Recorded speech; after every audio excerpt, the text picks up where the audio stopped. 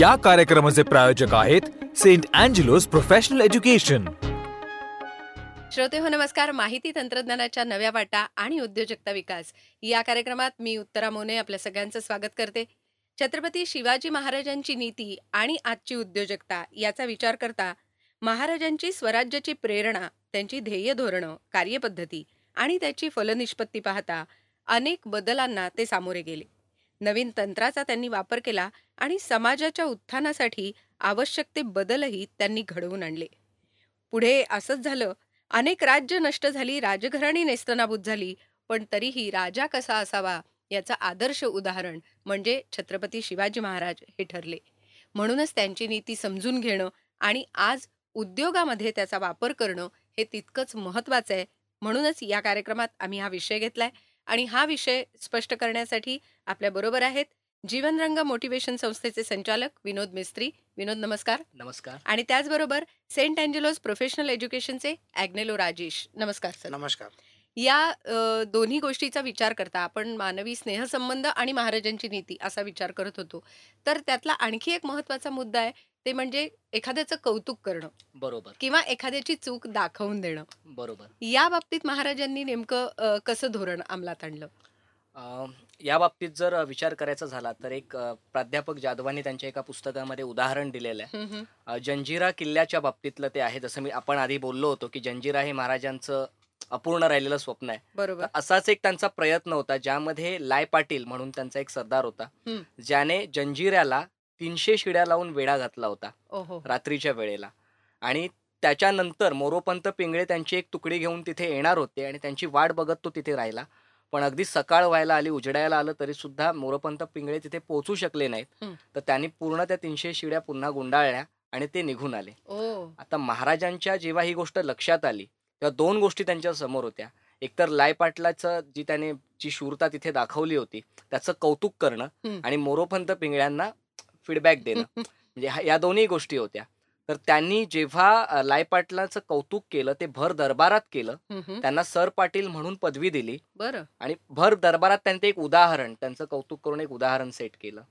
आणि जर मोरोपंत पिंगळ्यांचा विचार केला तर त्यांना त्यांनी एकांतात बोलवलं आणि त्यांना फक्त एवढंच म्हटलं की पंत मोठ्या कामात कोताही केलीत, थोर मनसुबा राहून गेला. म्हणजे यामध्ये त्यांची चूक दाखवणंही होतं आणि ही पुढे होऊ नये असा एक अस्पष्ट असा संदेशही होता. बरोबर. त्यामुळे ते दुखावलेही गेले नाहीत. कारण मोरोपंत पिंगळे हे एक शूर सरदार आहेत. त्याने आधी खूप पराक्रम गाजवलेले आहेत हे त्यांच्या लक्षात होतं. ज्येष्ठतेचाही प्रश्न होता. तर त्यांचं ही एक खूप महत्वाची पद्धत होती. म्हणजे कौतुक करणं असो किंवा फीडबॅक देणं असो, म्हणजे त्यांच्या चुका दाखवणं असो, या दोन्हीमध्ये एक गोष्ट होती की ते क्विक होते. म्हणजे चटकन ह्या गोष्टी करायच्या, त्याला वेळ घालवायचा नाही.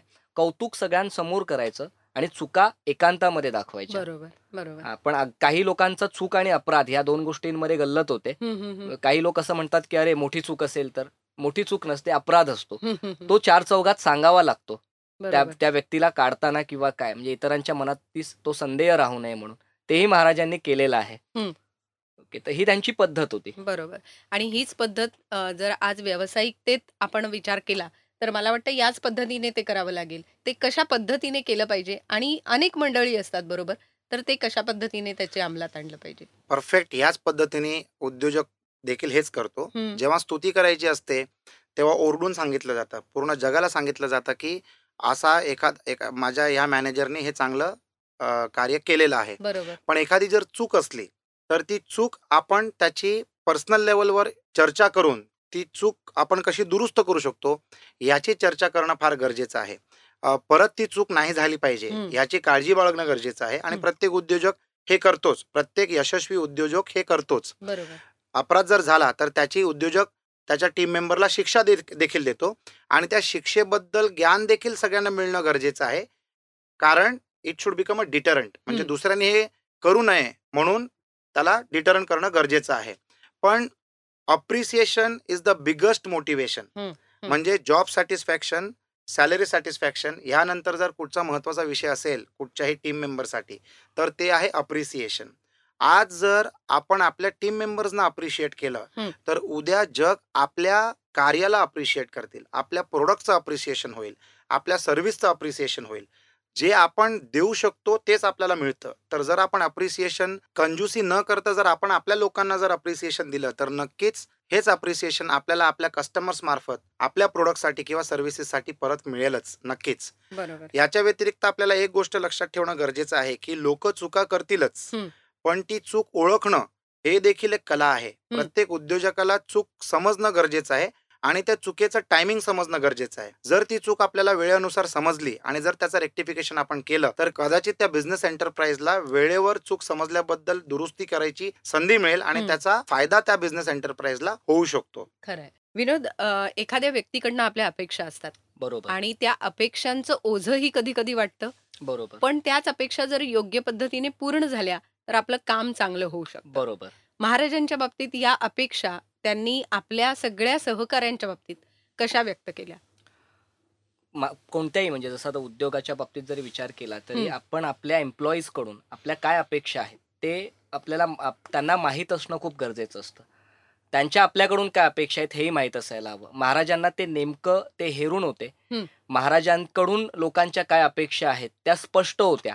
मी तुम्हाला काय देऊ शकतो, तुम्हाला काय मिळू शकतं स्वराज्यामधून. बरोबर. दुसरी महत्वाची गोष्ट, महाराजांच्या अपेक्षा काय आहेत त्यांच्या सैनिकांकडून, त्यांच्या प्रजेकडून, त्या अपेक्षाही स्पष्ट होत्या. म्हणजे अगदी कुठल्याही युद्धामध्ये जाण्यापूर्वी जी रणनीती आखली जायची त्या प्रत्येकाकडून त्या अपेक्षा, तुमच्याकडून कोणत्या परफॉर्मन्सची अपेक्षा आहे ती स्पष्ट केली जायची. आणि ती स्पष्ट केल्यामुळे जर ते काम झालं नाही तर ती जबाबदारी त्या व्यक्तीवर येते, तिथे जबाबदार धरता येतं.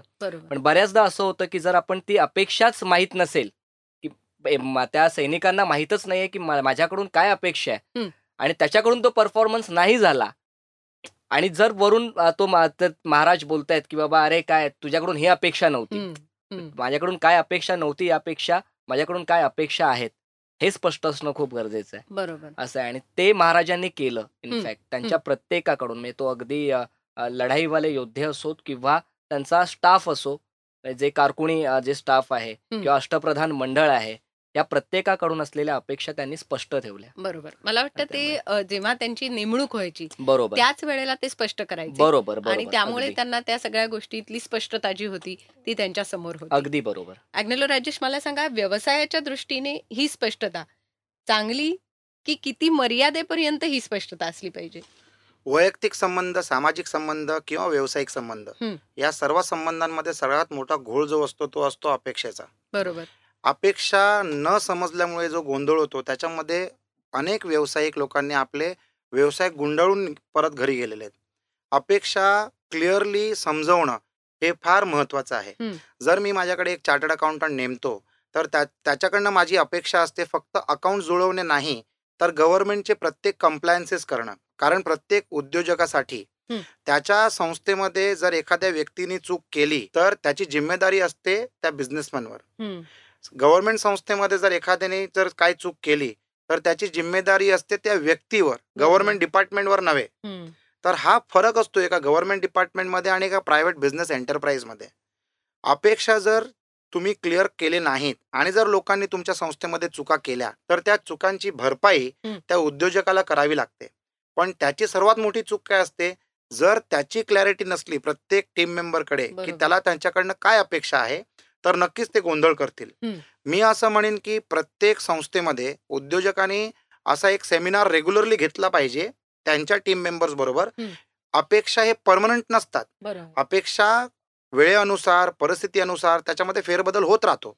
तर त्या अपेक्षांबद्दल चर्चा करणं, ज्याला आपण ब्रेनस्टॉर्मिंग सेशन्स म्हणतो किंवा आपण इन्फॉर्मल मीटिंग्स म्हणतो, या मीटिंगच्या मार्फत तुमच्या ज्या अपेक्षा लोकांकडनं बदलत चालल्या त्या अपेक्षांमध्ये बदल त्यांना समजणं गरजेचं आहे, त्यांना समजवणं गरजेचं आहे. बरोबर. त्याचप्रमाणे जी लोक तुमच्याकडे टीममध्ये काम करतात त्या टीमची अपेक्षा तुमच्याकडनं काय आहे ते देखील एका उद्योजकाला समजणं फार गरजेचं आहे. नाहीतर त्या उद्योजकाला वाटेल की मी जे यांच्याबद्दल विचार करतोय तेच योग्य आहे. जेव्हापर्यंत आपण त्यांना फीडबॅक देऊ शकत नाही किंवा देत नाही तेव्हापर्यंत उद्योजक सुद्धा कन्फ्युज असतो की माझ्या लोकांची माझ्याकडनं काय अपेक्षा आहेत. दोन्ही बाजूनी जर क्लॅरिटी मेंटेन जर झाली तर स्मूथ फंक्शनिंग मध्ये त्याचा फायदा होऊ शकतो आणि त्या बिझनेस एंटरप्राइजला याचा लाभ होतो. बरोबर. स्पर्धा दिवसेंदिवस इतकी वाढती, आता वाढती स्पर्धा, बदलतं तंत्र, बदलणाऱ्या अनेक गोष्टी, या सगळ्या असताना उद्योजकाने या बदलत्या तंत्राचा वापर कसा केला पाहिजे आणि तो बदल त्याच्या व्यवसायाला किती वर नेऊ शकतो? ज्या हिशोबाने बदल घडत चाललाय तर साधारणतः 25 ते 35% कंपन्या किंवा उद्योग बंद पडतील. कारण बरोबर. ते लोक त्यांचं विजन बदलतर्फे झिरो आहे. टेक्नॉलॉजी बदलत चालली आहे, लोकांचे विचार बदलत चालले आहेत, मार्केट सिनारिओ चेंज होत चालले आहेत, परदेशातल्या कंपन्या भारतात येत चालल्या आहेत, ग्लोबलायझेशन जोराने सगळीकडे पसरत चाललेलं आहे. अशा परिस्थितीमध्ये जर आपली नजर बदलवर नसली तर आपली गाडी सुटू शकते. आणि गाडी सुटू शकते म्हणजे व्यवसाय बंद पडू शकतो. आपल्याला कधीही प्रगतिशील असणं फार गरजेचं आहे. उद्योजक जो असतो तो डेली ऑपरेशनच्या कामामध्ये गुंतून असतो आणि त्याला वर बघायची सुद्धा वेळ नसल्यामुळे त्याला बदल जो येतोय तो दिसत नाही. मी असं म्हणेन की प्रत्येक उद्योजकाने आपल्या डेली ऑपरेशन्समध्ये जास्ती लक्ष न टाकता त्याला ऑटो मोडमध्ये ठेवून चांगल्या टीमकडे डेलिगेट करून त्यांना चांगली अथॉरिटी देऊन उद्योजकांनी फक्त हेच पाहिलं पाहिजे की आपलं मार्केट कसं आहे, आपले कॉम्पिटिशन काय करते, या धंद्यामध्ये किंवा या व्यवसायामध्ये भविष्यात काय फेरबदल होणार आहेत, आपण कोणाबरोबर जॉईंट व्हेंचर करू शकतो, आपण कोणाबरोबर कोलॅबरेशन करू शकतो. जर याचा अभ्यास जर उद्योजकांनी नाही केला तर त्याला न समजता त्याच्या पायाखालनं जमीन सरकून जाईल आणि तो हवेतच राहील. तर चेंज इज इनएव्हिटेबल. ह्या चेंजला ओळखणं आणि ह्या चेंजला आपल्या व्यवसायामध्ये इम्प्लिमेंट करणं हीच खरी कला आजच्या तारखेला प्रत्येक उद्योजकाकडनं उद्योजकतेची अपेक्षा आहे. बरं. नक्कीच तुम्ही म्हणताय तसं ही उद्योजकतेची अपेक्षा जी आहे ती उद्योजकांनी ओळखली पाहिजे. विनोद, मला सांग की महाराजांनी हा बदल स्वीकारला होता का? आणि नवीन तंत्राचा वापर हा महाराजांनी त्यावेळी केला होता का? नक्कीच नक्कीच. म्हणजे असं म्हणतात ना की कायदा पाळा गतीचा वेळ मागे लागला, थांबला तो संपला, धावत्याला शक्ती येई आणि रस्ता सापडे. बरोबर. म्हणजे बदलांना सामोरं जाण्यासाठी तो बदल स्वतःमध्ये आणणं आणि मग एकंदरीत तो सिस्टममध्ये बदल आणणं खूप गरजेचं असतं. महाराजांनी ते ओळखलं होतं. म्हणजे अगदी त्यावेळेचे जर तुम्ही विचार पाहिलेत तर समुद्रावर प्रवास करणं किंवा समुद्र ओलांडणं हे अशुभ मानलं जायचं. पण महाराजांनी आपलं स्वतःचं आरमार उभं केलं, ज्याला आज आपण नेव्ही बोलतो. त्या आरमारामध्ये 650 लढाऊ नौका होत्या. त्यांनी इराक, युरोप, बसरा यासारख्या देशांशी व्यापार सुरू केला होता त्याच समुद्राचा वापर करून. आणि त्यांनी बसरूरची समुद्र स्वारी सुद्धा केलेली आहे. म्हणजे ती लढाई समुद्रावरची त्यांनी केलेली आहे. म्हणजे त्यांनी तो बदल जर केला नसता, त्या मनोवृत्तीमध्ये बदल आणला नसता तर कदाचित ते राज्य, ते समुद्रावर आपलं राज्य ते प्रस्थापित करू शकले नसते. म्हणजे 300 मैलापर्यंत समुद्रावर त्यांचा ताबा होता. आणि मला वाटतं याच लौकिकापायी आपणही या कार्यक्रमाच्या माध्यमातून महाराजांची नीती आणि व्यावसायिकता ही जोडू पाहतोय. अग्नेलो राजेश आणि विनोद मिस्त्री, तुम्ही दोघंही याच पद्धतीने आम्हाला आणखी काही माहिती द्या. पुढच्या कार्यक्रमात पुन्हा भेटू. नमस्कार. नमस्कार. या कार्यक्रमाचे प्रायोजक होते सेंट अँजेलोस प्रोफेशनल एज्युकेशन.